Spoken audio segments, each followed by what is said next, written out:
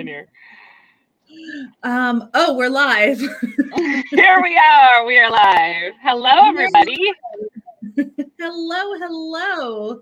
Allison's joining us special from her car today. We got my car office today. Trying to avoid the sun like straight in my eyes. So hopefully this works. Blinding. All right, hold on. We have our special guest is here too. Bam. Hi, Allison. Hi, Wendy. I don't think we've actually ever chatted before, so hello. I don't think we have either. I'm so happy. Happy to meet you too. I just watch you on TV. Long time listener, first time caller. You make me feel like I'm like really professional as I sit here with my car office.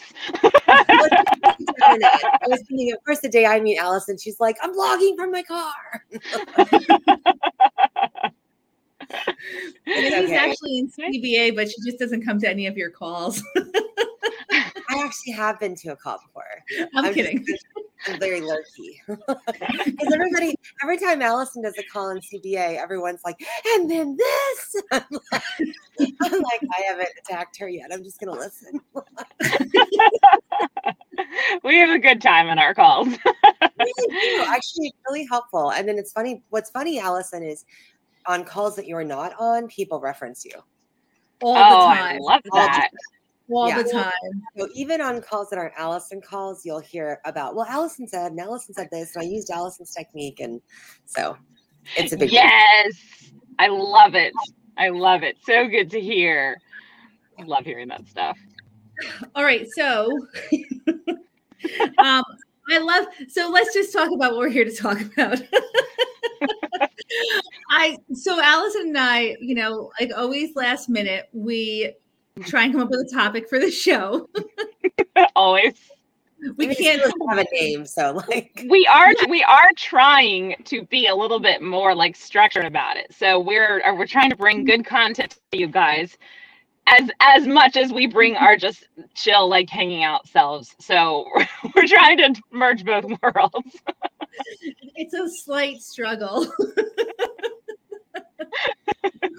But okay, so I asked Allison, what should we talk about? And Allison said, I am always full of things to say about having your own back, self-talk, and feelings management.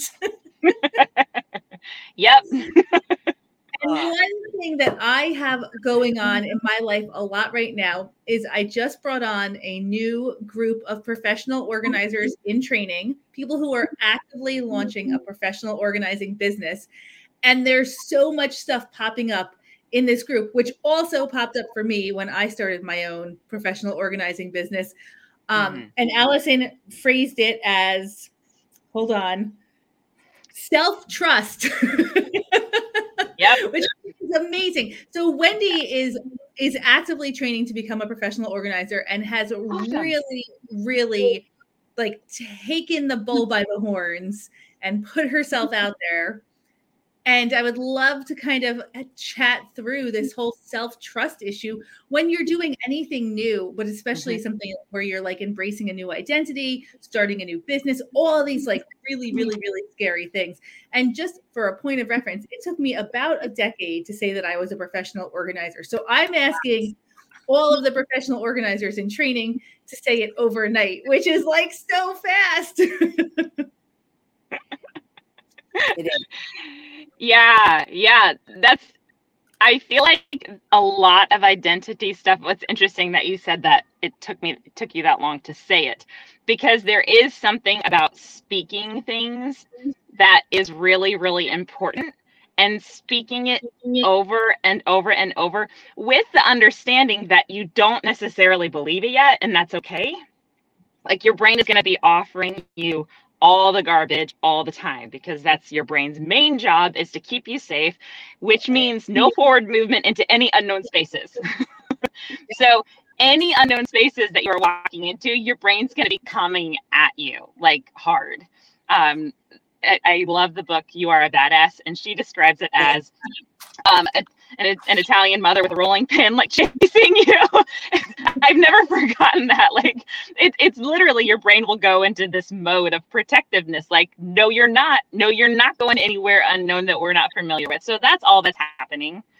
And it's just a matter of the things that beliefs are just thoughts that we repeat a lot of times. So thinking a thought intentionally a lot of times, repeating it out loud and claiming it for yourself over and over and over will start to actually rewire your brain. So that's helpful because the first homework assignment that I gave the professional organizers was to say out loud to somebody else, I am a professional organizer. Yeah. And so funny, Allison, because the two books that I read that really helped me get over my hump of like embracing this identity. One was You Are a Badass. And then the other one was the Gretchen Rubin one about like identity. I forget what it's called now. Oh, Better Than Before. And both those two books I had like massively helped me embrace this whole, saying, fake it till you make it. Right? It's been like my motto for life for years now. So Wendy, how is it going for you? Now you have a lot of experience with like different identities because I've never met anybody who actively runs as many businesses as you do. Well, I'm just buying Better Than Before on Audible. Yeah, she's literally doing it right now. I will forget to do it. There it is. It's Better Than Before on Audible. I love it. It's nice that it says that. Success. You successfully bought a book. You were successful at spending money. Your credit card worked amazingly well. Well, I already have credit. I have that Prime, so they trick you because you think like, oh, I have Audible, and then you get addicted, then you buy more than you already have. Well, I had a really Allison, some background on me, and I feel like my hair. I stopped looking at myself. I went to college to be a teacher because that's what is a regular job that everybody has. That's a safe regular job, even though I always talked in class and I always entertained my neighbors and I always did a lot of public speaking opportunities as a child. Like people would say, we need someone to talk in front of this large group. And even as a little kid, I would talk in front of large groups. Like when I was an exchange student to Germany, someone had to come back and speak in front of Congress because it was a congressional scholarship. And I got to do that. So like I had all these speaking opportunities and nobody ever went, a mentor or adult in my life ever went, you're really good at talking. You should try and talk. They were all just like, you should shut up a lot. Anyway, so I did not. Oh my gosh, that is my experience also. On my report card, it was like, like comment number 6, like 06 in the system, right?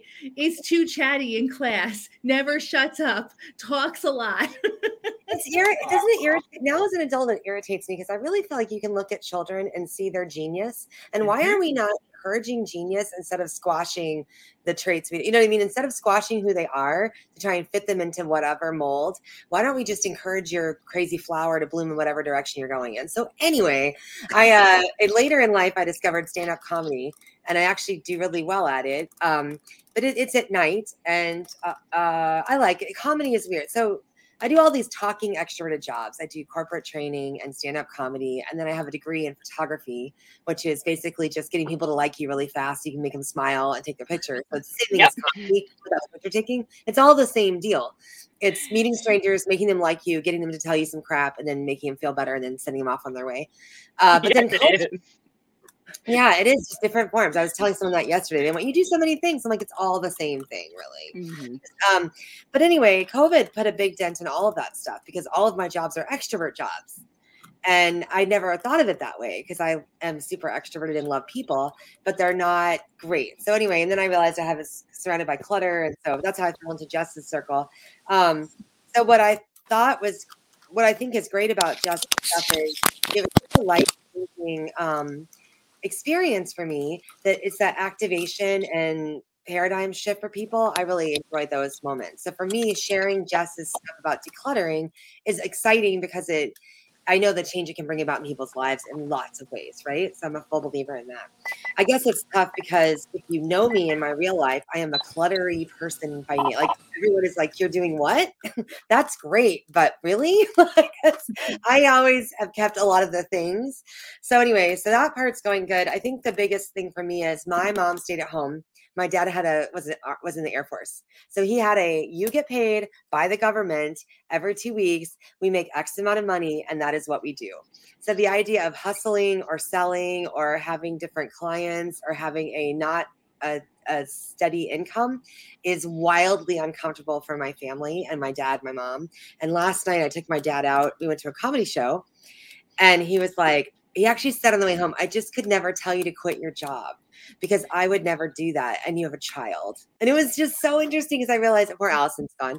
I realized that, like, where'd she go? I think she was using their mic, so I was playing. But it just was really interesting, Jess, because it made me really clear that it is their issue and it's never going to be resolved because it's always going to be hard for him. But that's not me. So if I keep waiting for them to tell me it's going to be okay, it's probably not going to happen. But you're back. Sorry. I hit a button. It's different on my phone. Only 10 seconds. No, I was just saying, Allison, though, that it's become really, I think part of the thing I've always struggled with is I'd really love my parents to think like, oh, you're doing great. And I just realized last night, it just can't come from them because it's just too scary. It's like saying, I'm going to go live underwater. They're just like, what?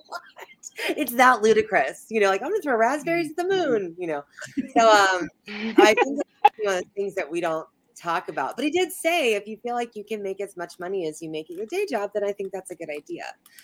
So I don't know. There you go, Allison.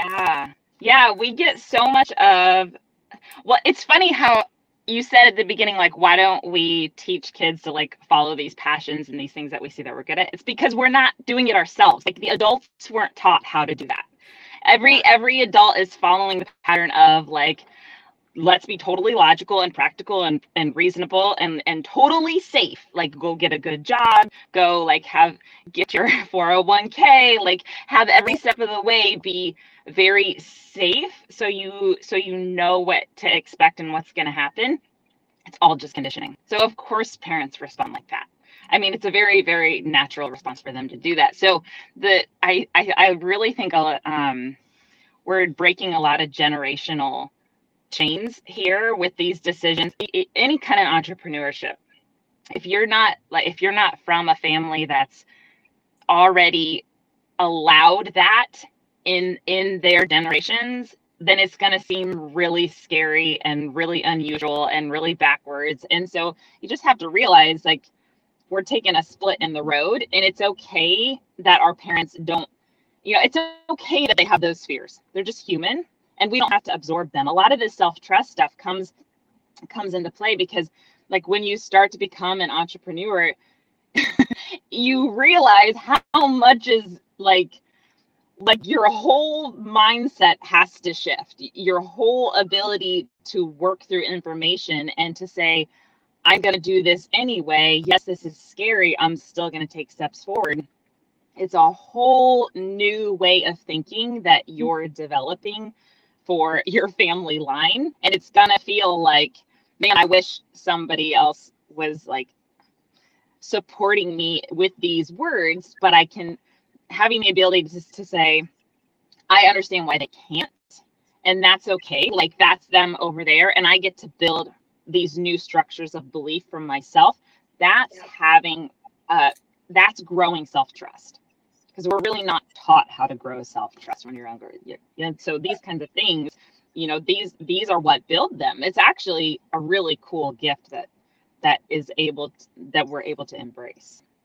It's funny you say that because one of the things, go ahead, Wendy, of your parents not supporting you. What did you say? Embrace the gift of your parents not supporting you. Yeah. Well, I told my mom years ago, I said, when I go on Oprah, I'm not telling her you supported me because you never have. And she was like, I actually said that. I was like, if I ever get on Oprah, I'm not saying you were great because you weren't. What a terrible thing to say. Anyway, you said something else, Allison, that made me think of that too. But anyway, yeah, it is really. It just occurred to me the bravery thing about adults don't do it either. So in some way, it's like role modeling in the world that you can. Well, that Woody Allen song, like it's not Woody Allen song, but it was in one of his movies where it says, enjoy yourself. It's later than you think. I think about that all the time. I'm like, the reality is that you're burning daylight, not doing what you're passionate about.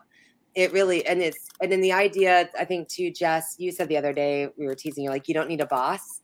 You work really hard. I think that's another one that's tough because you know how you have these beliefs about yourself that you get from your parents or you get from other adults. I was actually telling someone the other day, I think adults say random stuff to kids, not realizing that as a child, you hold on to the one shitty thing. Sorry, if one adult told you, not the 87 nice things that happened that day, just the one mean comment stays with you for so long.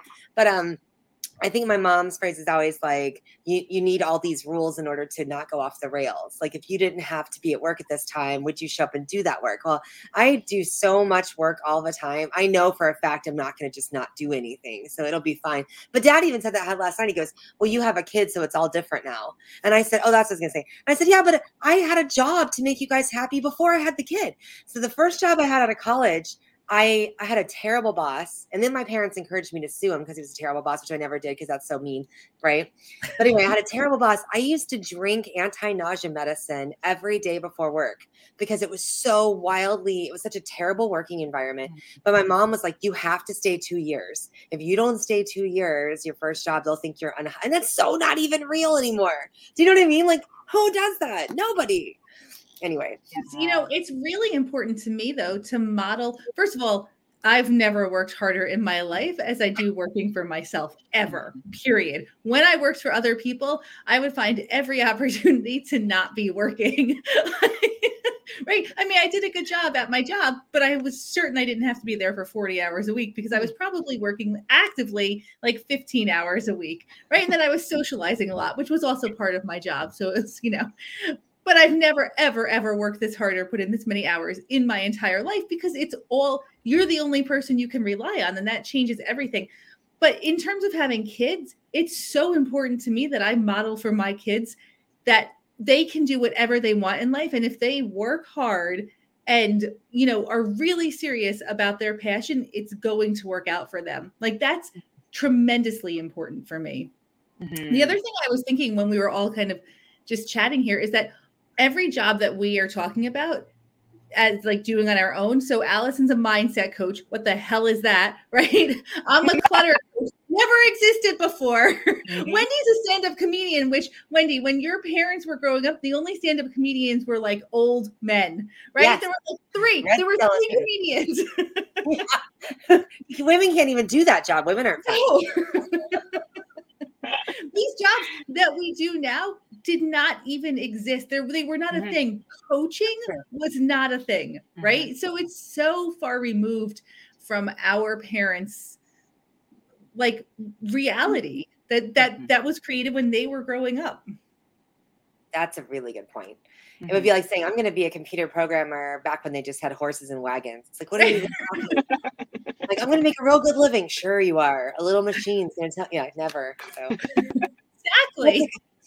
That's a good point because I think you're right. I think it's the actually that's the word I need to do because I love The Princess Bride. And when they come, I need to hear inconceivable in my head because for them it is inconceivable. So it'll make me laugh. Well, I have a question too.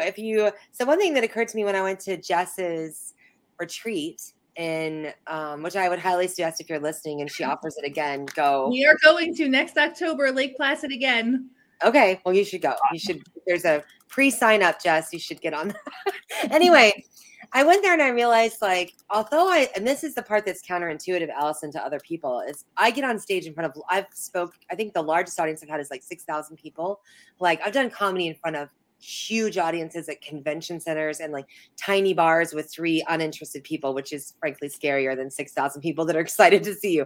But anyway, but I suffer from a lot of self-confidence issues about things, and people don't believe that because I do stand-up. But stand-up is easy. Stand-up's in my zone of genius, right? So like it doesn't ever scare me. It's fun. But as far as selling myself, putting myself out there, asking people to spend money on me individually is something that's really tough for me. And it's funny because I would like to build up my self-confidence around being assertive and the other problem too, Jess, I found is folks like to negotiate. And then as a woman, we're very agreeable sometimes, or I am very people pleasing. I'm like, oh, okay, you want me to pay you $20? All right. Like, you know what I mean? Like standing firm in pricing and having a backbone, I think is something too. Do you think it's just a muscle, or do you have any tips? Oh, pricing is so hard. It's so hard. And it's ridiculous because we have no problem spending lots of money on useless crap. We have no problem. But as soon as we are like faced with investing in ourselves, we're like, oh no, that's so expensive. I could never ever spend that much money on the gym, even though we have no problem spending that much money at TJ Maxx every single week, or, you know, Target, your Target runner, like whatever it is, right? Like things that will actually change your life. Like we personally have a hard time investing in ourselves. And then we ask other people to invest in themselves by trusting us. And it's like a complicated layer of just money, like mindset disasters, like all coming together. Right, Allison? I have thoughts.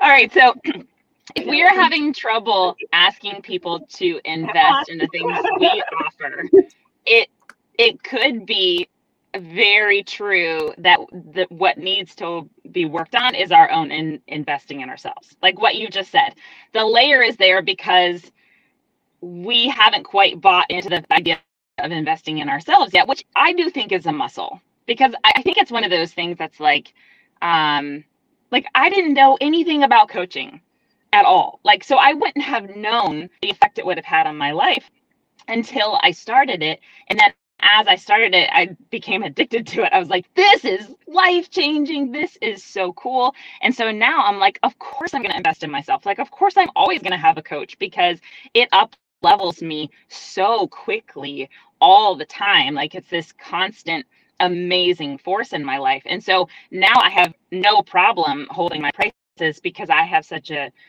love with all of it myself. So I think that that's one part of it. The other thing is, like, with services like you are, Wendy, like the things that you do, it's not, there's always like two parts of the story. And our brain is always giving us the side of the story that's like, why would anybody spend this money? What is it really worth? It's always I always think of it like this split in the middle, and the half of it that's all negative, that's all like puts us down in a small little hole. That's the side that our brain is always focusing on. But there's always a whole other side to the story. Like, why do you spend money on art? Why do you spend money on things that feel beautiful? Why do you spend money on things that make you feel good? Why? Because it matters. It makes your life experience something that's just like, okay, so have you ever watched the movie Home? It's a little kids cartoon movie.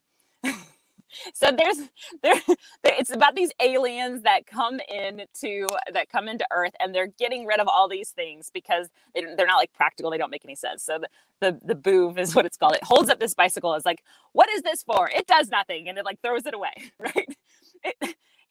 We're not here to be perfectly pragmatic, like using all of our money just exactly in this just right way. We're here to experience life. We're here to have experiences.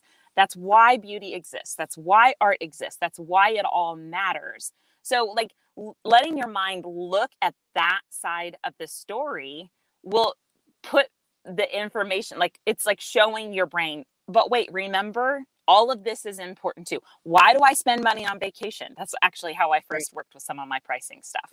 When I was like, what would I spend this money on that I would have no problem handing over the money for? Like, it would actually feel good to me. How would I do that? Well, a vacation. Like, yeah, I have no problem handing this over for vacation. Why? Well, because of these feelings that it creates inside of me.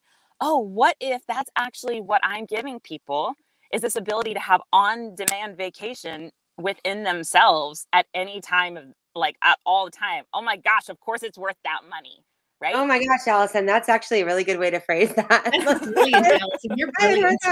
What if you could get in a vacation state of mind anywhere you are in the world anytime you need it? That's like, what if your home was your vacation? What if you felt as good going home every single day as you feel walking into your Airbnb? And that is a service that you're providing as a professional organizer. You are making their life better every single second that they are in their house. And you cannot put a value on that.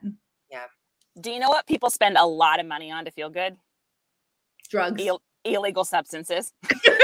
Like it's like one of the biggest industries out there. Are you kidding? Like the reason I started this show with Jes was because I was like, I need more laughter in my life because laughter is medicine. This is like the whole reason I even contacted her, because I know that every time I talk to her, I laugh a lot. It's true. Well, Jes, I'm trying to convince Jes to swing into comedy. So okay, so actually, Wendy and I are doing this. Maybe we should just put it out there right now. Yeah. So we're doing more in-person events. So I'm doing more in-person events next year because just like, meet and greets, like whatever, just let's build community. Let's go places. Wendy's like, every time you go somewhere, I'm coming with you and putting you on stage to do comedy. So we're doing like this. We're starting in late January. We're going to have the details, but it'll be like meet and greet your clutter buddies in real life in your city. Listen to a little like Jessism talk. And then if you want to join us a couple of days later at a comedy club, we'll be there. So our first date is in January, and I actually happen to know the owner of a comedy club in Phoenix. So I've already contacted them, and I'm like, hey, can we get guest sets? Because they've already booked some paid comedians, but I'm like, let's get on stage. And then there's also mics. So that's just a club. And there's all these mics we could go to. So I think Jes wants to learn more. I think you agree with me that Jes is hilarious. Yeah. So I think that's actually part of the reason I was excited about talking about clutter, because clutter can be very heavy. And I'm like, I feel like I talk about heavy things, and I do a lot of funeral talking in my family. Literally, I'm the keynote speaker at all of our best funerals.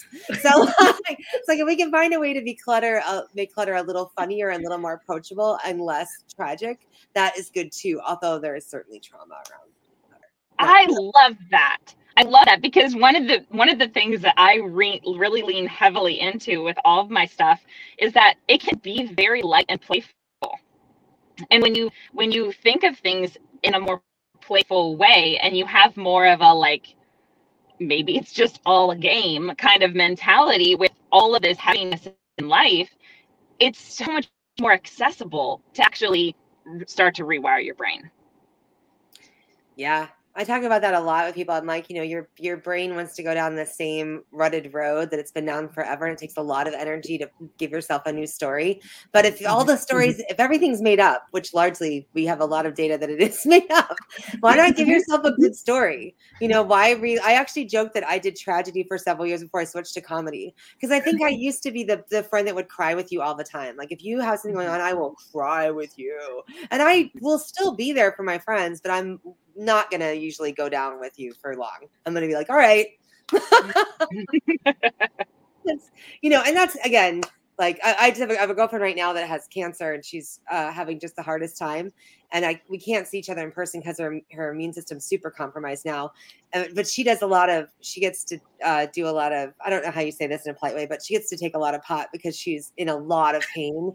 And so so I'm like, do you want to do a Zoom call where you get super high and I make you giggle? Like this could be the best thing ever. And she's like, and I think she appreciates the levity, because everybody else it's a very serious situation that she's in. But everybody else is going down the road of like, oh my gosh, we are great. And I'm like, oh my gosh, this could be awesome. Like, let's record your Zoom calls while you're super high and bald. Like, this could be worth some money someday. So, anyway. That's amazing. That's amazing. Laughter is healing. So when you're drinking your wine tonight, make sure you're listening to this on replay. Well, yeah, so that's the deal, Allison. So the other thing I think about, the balls to put yourself out. One thing I read one time that was really great is people who are making stuff don't criticize other people.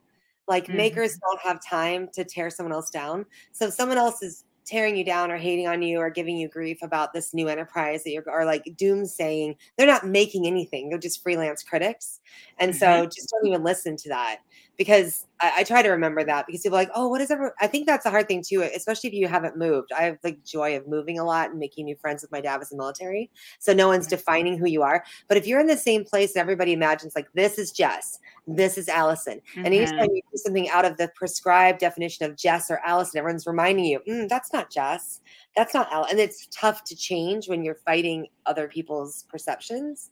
So I just try to remind myself, like, Wendy is something I define for myself. And when I go out and say, this is what Wendy's doing, there are people who go, yeah. And you get to stay in the club. And people who go, no. And then I go, I'm going to like walk away from you. I'm going to unfollow you on Facebook. I'm going to mute your comments in my life. Well, yeah, that's so boundaries, learning boundaries online when you're starting entrepreneurship is it's a really, really big thing. It does take a little bit of time to kind of figure out, and we could go into that some, but also when you're creating a new identity, a really useful thing to do is to put yourself around people where you are like walking into a new room saying, this is who I am, and practicing that. So like in 2019, I'd never done any dancing. Well, I'd done like some hip hop dance classes, but I've always loved dancing. And in 2019, I got into salsa dancing and I joined a community. So this community didn't know me. Like there was like no connection to any of my previous parts of life, but I just decided I was going to be a dancer. And so I tried on this new identity with this new community. Honestly, that built so much for me. It showed me like, oh, I really can do like the things that pull me and feel good and that I really want to explore. I can be that. I can accept that as an identity, and just it's really about where are you putting yourself so that that's reflected back to you. Because if you're trying to be a new identity and only saying the place where you're only known for the other identity, yeah, that's really hard, and your brain's going to go to town on it. Of course, your brain's going to go to town on everything all the time, but putting yourself in new situations and online, it really actually, there's so many avenues for this. There's so many places where you can just step into new places and try on like an outfit, this new identity that you want to be, and practice it out, and then keep walking into new rooms with that, or the next piece of it that you want to try on. That's a really useful, like tangible thing to do. I think that's why CBA is so cool, don't you think, Jes? Mm-hmm. It's this environment where you can try on this new persona and people are like, yeah. I mean, absolutely. You have nobody who knows anything about you. And that actually removing that barrier of former and previous identity that you've been carrying around forever makes you so much more able to connect with people with your new identity, right? With your fake it till you make it identity, with your whatever it is. And you can become so much closer to people because you can share with them things that have happened in your life and they have no previous knowledge of your life whatsoever. It's interesting from a business perspective. So when you're starting your own business, I think that there's like this big shiny object to do it online because of these reasons, right? It's easier to be online, your new persona, than it is to do that in your community. But I'm like strongly advocating for my professional organizers to start in their communities because I think it's a much better way to start a business. There's a lot of promise around online business that does not end up working out for most people.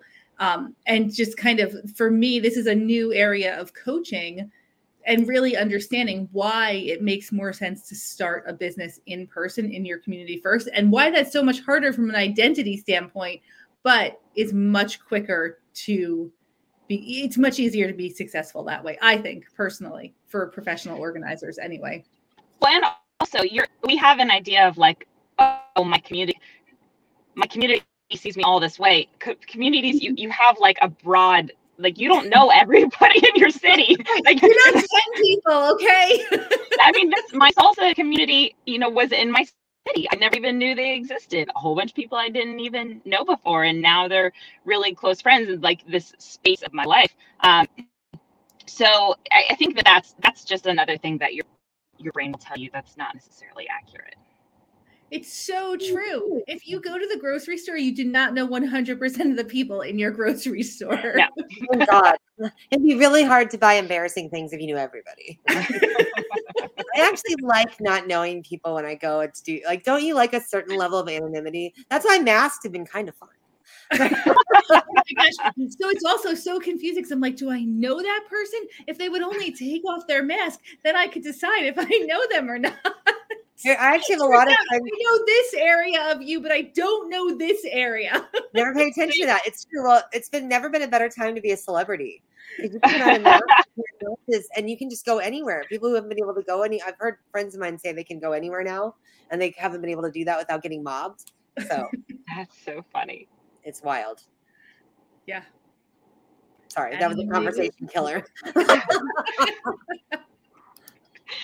Let me see if I can give you anything for the boundary stuff. The boundary stuff online has been, well, if you're new to boundaries in general in life, it's going to be new, it's going to feel a little awkward online too. But I actually think that's really just something that is also like a muscle that you practice.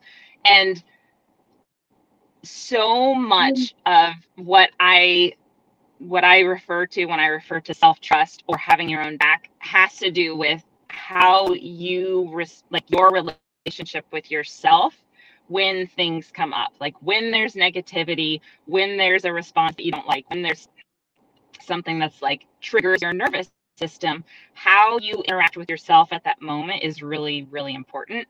And most of us dive right into our brain's default factory settings, which is shame, blame, and judgment of ourselves, and like all these things that we just pour over ourselves. But that's just a default system for it's still a safety mechanism. It's still a way to your brain being like, see, that's the unknown, that's unsafe. But really what it's talking about is negative feelings feel unsafe. Your brain thinks negative feelings are the same as physical danger. So when you start to realize that negative feelings aren't the same as physical danger and they can't actually hurt you, then how you can interact with yourself in those moments is really important. So I give myself a lot of space these days to just be in my body and notice my responses, like, oh, I'm feeling all this shame because of this thing this person said, or maybe just implied. I made up the rest of the story, and I'm feeling it, and here's how I'm feeling it in my body. And then I soothe myself like a baby.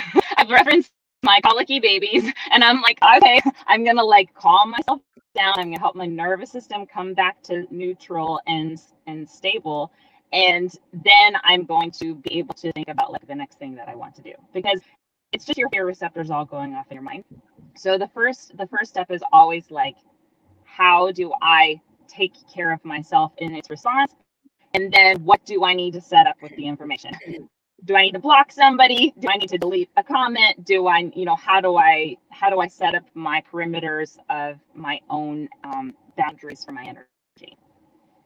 Is that what tapping is all about? I think actually tapping is like a self-soothing. It is. Right? Like when you're soothing yourself like a colicky baby, that's the same concept behind tapping. I need to find a tapping person. Tapping is amazing. Sorry, I heard about it in 2000. I was at a photography conference with a psychologist, and he taught us all tapping, and no one talked about it for 20 years. And I've done it. I remember the day how he taught me to do it, and it's like a way of releasing your stress and energy and whatever negative emotions. Uh-huh. So if I have up to a car situation where someone cuts you off and flicks you off, I'll just tap to bring myself to chill out again. So I've used it for years, but you never heard anything about it because it's the internet, right? It's hard to find your tribe. And the last 2 years, I hear people talk about it more and more. And they actually have an app on your phone you can download, but it's very expensive annual fee. But Wendy, why don't you give us tapping is a wonderful tool for this particular thing. Why don't you give us just a brief little rundown for people who may not know what it is? So it's called EFT, which is right. And so the idea is that you have all these. And what's really funny is one of my best friends does already self-soothes by doing this. Whenever he's thinking, he'll go. He taps the top of his lip, and he's done it since he was a little kid. And so the other day I was like, do you realize that you do this? And that's one of those. So there's a couple places you can tap around your face. And the way the original therapist taught me to do it is a little bit different than the tapping apps I've looked at. But basically you're acknowledging the room. So let's do one. Mm-hmm. Even though that person made me feel worthless, which we'll just say, did they make you? But let's just go with that for right now. Even though I feel worthless, even though I feel worthless, I totally and completely accept myself. So it's, even though I feel X, this is the current state, I totally and completely accept myself, or and then you tap and you say it as you, and so part of it, Allison, might be just repeating the mantra, right? So you can tap like above your eyebrow right here. And again, I'm not licensed in anything. Mhm. Right here on the eye, under your eye are the 3 places around your eye, right here on the top of your lip, under your lip, and there's a couple places around your body. So right here in the chest, some good chest taps are nice. Right under your armpit, right here is one people do too.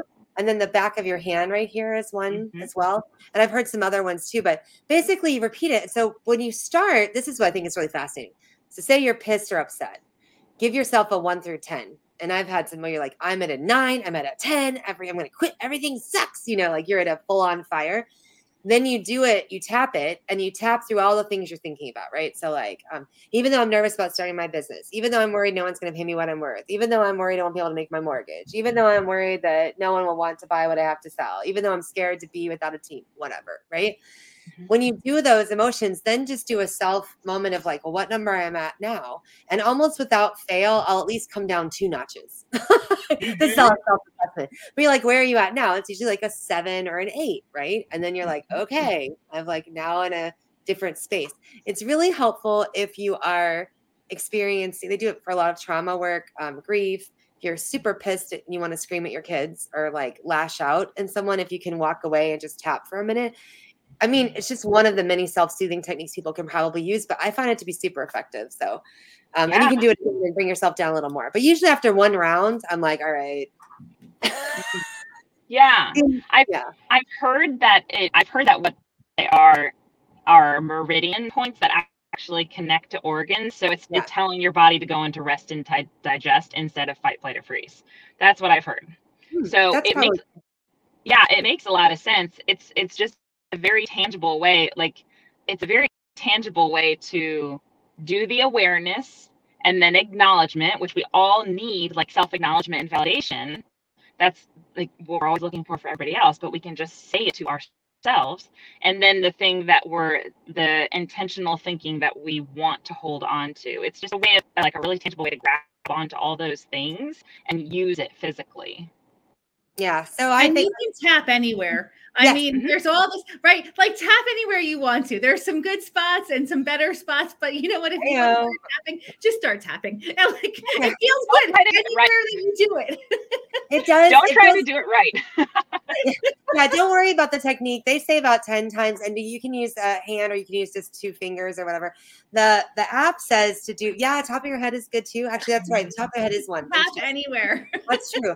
I've oftentimes felt 2 things. One is the app says like, I love myself. I acknowledge myself. I'm comfortable with this. Like, it's just some positive thing. Like you said, Allison, I've oftentimes said, I feel like if as adults, we could say we need a butt rub. Cause you know, when a baby's sad, you just tap their butt, right? Why can't adults be like, I need someone to tap my butt. I just need a butt rub. Cause it makes everything feel better. So rub your own butt is the moral of that. That should be the title of this episode. Tap your butt. Tap your own butt. But it's true, like a little butt. Your identity, the fastest way to do that is by tapping your butt. Pat yourself on the back. But if you want to explore it, it's called EFT. There are apps. There's a 14-day. I downloaded a 14-day free trial literally in November because I was having really strong emotions in a relationship that I'm in. And so I downloaded this thing. But I actually found some of the recordings actually to wind me up a little further before it came even down because it reminded me, you're right, I am super pissed about this. So I don't know. I like Calm too. Calm is one of those apps that I think is great. So I'm getting annoyed with that woman's voice though. Okay. I've been listening to Calm for a while and it's like, we need some new narrators. Oh, it's Carissa Becker? No, it's the I forget what her name is, but I just like I need a new person. We do sleep stories. So we do sleeps. My son and I put on a sleep story, but I want more of them. I feel like we've already tapped out of the range of sleeps. We've heard all of them. And but yeah. So anyway. I love the idea of apps, but I don't seem to ever really use them. I think the thing that's been the most useful for me is to just recognize that I can observe my body and that then I can like actually physically talk it through calming down. I used to actually for a while, my daughter had a really hard time falling sleep. And so every night I would put my hand on like her head and then her forehead and then the back of her neck and like all the way down. And every time I'd be like, relax your head, relax your neck, relax your shoulders, relax your hands. And so it's like taking her consciously, and I could feel it. Like I would hold a place and tell her to relax it, and then I'd be like, oh, like you just don't think about it until you consciously think through like the pieces of yourself physically. And I found that kind of body scanning and just stepping to awareness, I could do it. When I first started really realizing this, I did it all day long. And every single time I was like, whoa, I've got a lot of power. Like it was just this sort of feeling of, wow, I had way more control than I realized that I had. And then the more that I would do that, the stronger I felt in myself, because what I was always at the mercy of was the emotions and the feelings and what those feelings were doing inside of my body and the way it was tightening it and constraining it and making it tense. And that was the thing that my brain was always scared of. Because it was like, my brain was like, you will turn into this ball of nuts, and until the things outside of there gets fixed, we're not going to be okay, which is why I was always people pleasing and always trying to go outside of me to fix myself.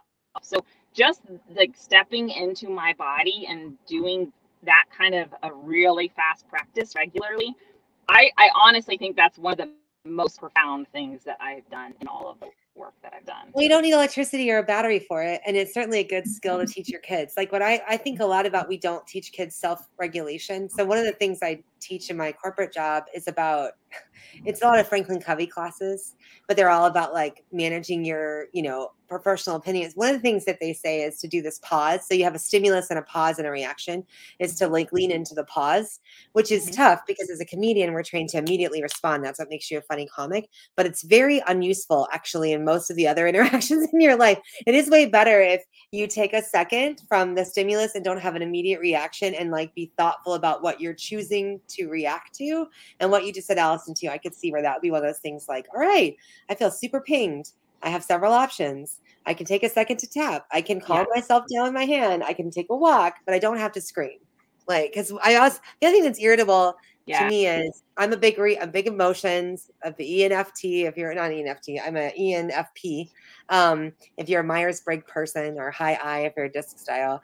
And so when you have big reactions, you always lose when you're talking to logical people. And that always irritates me because they stay logical and so they feel like, oh, you've lost control. So now whatever you've said is irrelevant, which makes me like, right? Even worse. So I've found that as a tool, if I can tamp down those emotions when they're negative, everyone loves it when you're happy right away, or they don't like, then at least you can have a longer conversation because you haven't you didn't forfeit your opinion because you lost your temper. Do you know what I mean by that at all? Yes. Allison's like, no, I'm cool. Yes, I know exactly what you mean. Yeah, Jes lives in New York. She knows. People scream over there. I'm a big emotion person. I get it. So. Allison, where do you live? Yeah, I think that she lives in like Chicago, but it's not really Chicago. She's in the witness protection program. Cool. No, she's in Ohio, but for years I thought, months, I thought she lived in Chicago. Ohio really is Chicago East. We have a lot of clients in Ohio. Yes, I am in Ohio. I had a thought about like the emotions thing, because I think that's a really valid thing about just when we get really reactive, it is really hard to have logical conversations. But there's so I think we can still have high emotions. It's just like having a greater awareness of what our body's doing and what we're hoping happens. Because I think for me, it was like my body wouldn't feel better until I could like be sure I was totally heard from somebody else or like validated by somebody else. Then my body would be in this like really awful state. And so that's really what was carrying it. I think that I've learned how to bring my body to more of a state of being like, it's okay. And probably just because it trusts me more that I'm going to get it back to that state. I like to talk about our body trusting us more. But now I can kind of bring my body back into the state of like, it's going to be fine. I can accept all of this and I don't have to carry like that tension inside of me. And also I have very strong feelings. I'm going to voice them. I think there can be like a balance there that I don't know that we're always taught to distinguish. And so it takes some practice learning. It's very helpful for me to write emails that I don't ever send. I don't even put the name into the too, where in case I accidentally send them, I just compose the email and then I leave it there because it helps me to like really to write out what I'm feeling because it challenges, like it's a challenge to get it, you know, when you're like at this highly emotional state to like dial down and actually write it out challenges your highly emotional state. And then you have to really understand if it's true and valid, like if the emotion matches the, you know, whatever it is that you're feeling. If you write it out, it makes it a lot clearer.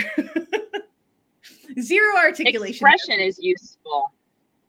Yeah, expression in any form. Like if you can't find the words, like I will often grab some markers and just start like drawing shapes and squiggles and colors.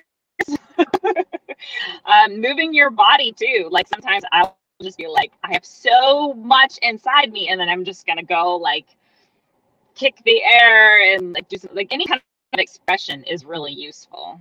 See, when I'm feeling very emotional and I move my body, it actually heightens my emotions. It makes it worse. It doesn't make it better. Like if I go for a walk or a run or whatever, like I just get, because my brain just keeps going. I need to actually get it out of my brain. So like if I can't put it onto paper, it makes me more emotional, like way more emotional. It's like, it's an emotion enhancer, not an emotion tamper downer. It's funny, Allison, you said too, like, I feel this way in my body until I'm waiting for someone else to see or hear me. When I fight with my best friend, I feel so crappy in my body until we've made up. It's like wildly uncomfortable for me. And one of my major triggers is being ignored. I hate it. I hate the concept of, and then it's hard because I inevitably am always in relationships with people who are way more logical, that like to have time to think about stuff before they react. So I'm like, instead of acknowledging that they're taking time to react, like they're ignoring me, like wind up even harder. It's so tough to think of. I'm going to think about that, about trying to find a way to self-soothe myself out of that instead of, because it's like it's allowing your emotions to be controlled by someone else and it's at their whim, right? So if they've now responded in a way that is what I needed to unlock me calming down, then I'm calm. But if they haven't, I'm going to be angry all day long until I get what I want. It's very frustrating. It's not, yeah. It's a prison. Power. Go ahead. It's a prison to live like that. Like I know, because I've done it like whole life. So like this is going to be like a really like basic. It's a thing that I teach all of my clients, and sometimes it feels like too simple. But our feelings of what's happening inside of us are coming from thoughts, from our thoughts. They're not actually coming from the person outside of us. They're coming from some perception of what's happening outside of us. So, and that's not like, it's also not a, like, don't use that to blame yourself and shame yourself either. We can often do that, but just the knowledge of, I have very deep subconscious programming, even if I can't totally see what my thoughts are or what these narratives are, that I'm filtering this information through. That is the thing causing all this in my body. So if I know that that's the thing causing all this in my body, and I don't like have to fix it in order to feel better, I can just jump straight to short-circuiting my brain and like calm my body itself. Then I can like have a more, I have more tools of my prefrontal cortex actually in play that I can actually assess and see what's really going on, and not just handing over my power to everything outside of me. Because the more you do that, the more it's like, well, that's just what I do in order to feel better. I have to have this person be okay with me. I have to have that person agree with me. It gets worse. It compounds on itself. So then we get into a place where like the more you do that, the smaller and smaller you get in your life, because you have no power and no control over what's really going on in your own physical existence. In a nutshell. You got to take back your power. Take back your power. It's not all about you. It's all about you. Right? Like, it's not like, because we're like Wendy's, her reaction is like, they're ignoring me. It's all about me, right? But actually, it's about you understanding how to really take back your power and not, it's not about you. This is about something. It's never about you, but understanding that really gives you your own power back. Yeah. I say this all the time. I'm always imagining this circle around me, like, this is my circle. Everybody else has their own circle too. So the things that are happening inside of them and the things that I'm seeing, the words coming out of their mouth, is because of stuff happening inside of their circle too. So like, that's them over there, this is me over here, and just being able to kind of see that spatially separating, it helps our brain to not just feel like it's all so enmeshed together and that it all has to be fixed. Does it ever turn into a Venn diagram for you? Because like, I live in Venn diagrams, and I feel like if I started to imagine circles, I would really like focus, like hyper focus on the part where we were overlapping and try and understand that small section. It's you can picture it however you want to in your mind, but focus on what works and what doesn't work. So if focusing on that part is making it not work, then I would say that's not really the part to focus on. I actually like to think of like, the boundary line between our two lines, as they don't ever actually merge, because we can't be in another person's mind ever. Like, it's not possible to, and nobody else can ever be in our minds. Nobody else can experience the world the way you're experiencing it. Just like nobody else can experience the world like I'm experiencing it. It's not possible.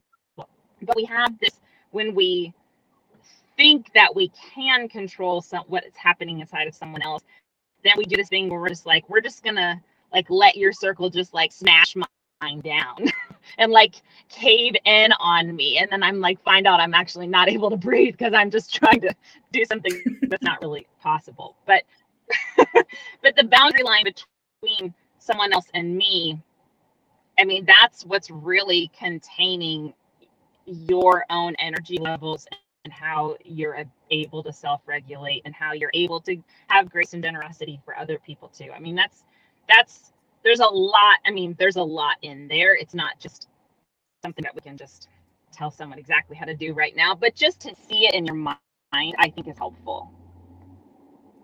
Absolutely. I think the hard, go ahead. With your business stuff. Oh yes, it's helping my business stuff. But the funny part that there's lots of places that intersects with business, right? So other people's perceptions of what the value is of your business are completely out of your control. So what you decided is where you're going to live is where you can live, and whether they choose to participate or not in your business or go to any other solution is fine, but it shouldn't influence how you're running your business, right? So that part. But when you were just talking about the Allison, I immediately go to like my personal relationships, because I get really wound up to think like, oh, someone being mad at me. I always blame it on being a Southern girl, but that's another one. Like, oh no, they'll be mad at me, and I really struggle cognitively by going, and like, your world doesn't end. They and the other part too is other people's emotions are capricious and also out of your control. They could decide to love you, be mad at you, whatever. Jess sucks. Look at her stupid shelf behind her head. Jess isn't. That shelf makes Jess happy. We don't care. Do you know what I mean? Like, or I always joke about like, some people don't like Chinese food. They're wrong, but they don't like it. That doesn't mean that Chinese food is bad just because one guy doesn't like beef and broccoli. So I try really hard but I think being people pleasing and worrying about what other people think is a good way to keep yourself away from doing the work. So that's one of those things I also struggle with, is feeling like, oh no, what will people think? It's so dumb. They probably won't think about it's not. It's human. It's human because it goes back to your basic needs of like, I need to be accepted. I need to belong, because that's where safety is. It's just the default program. I had this conversation with Stella, talking about how like the other kids in school actually don't care at all what you're wearing or what you're doing. And she goes, Mom, that's true in life, but that's not true in middle school. And I think she might be right. She goes, that applies everywhere else, but not in middle school. Everyone looks at what you're wearing and everyone cares. Yeah. And they're making immediate. And your success socially is completely related to their assessment at that moment. And so it's not changed well.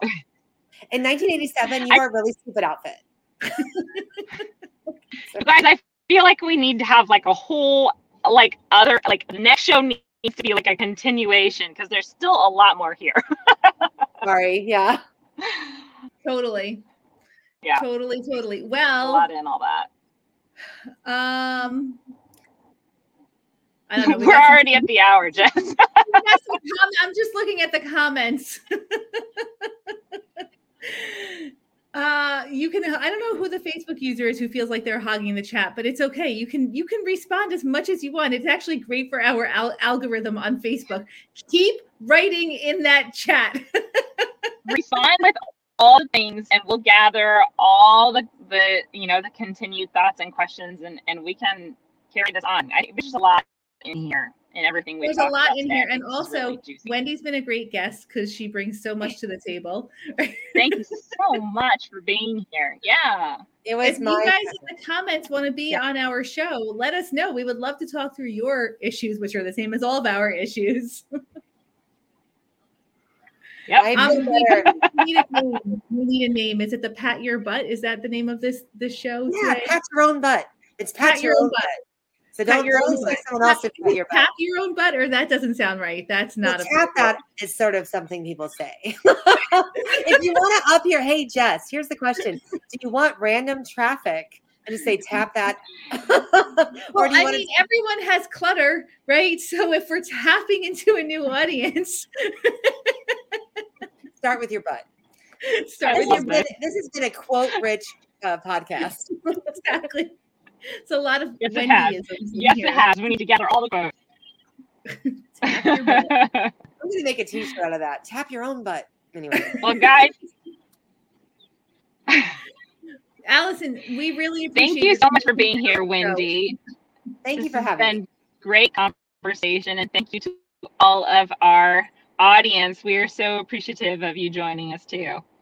Very nice to meet you. It's like when you meet somebody in therapy, it's like you really met them. All right, we're going to end the show. Tap your own butt to heal yourself. Bye. Bye. Bye, everybody.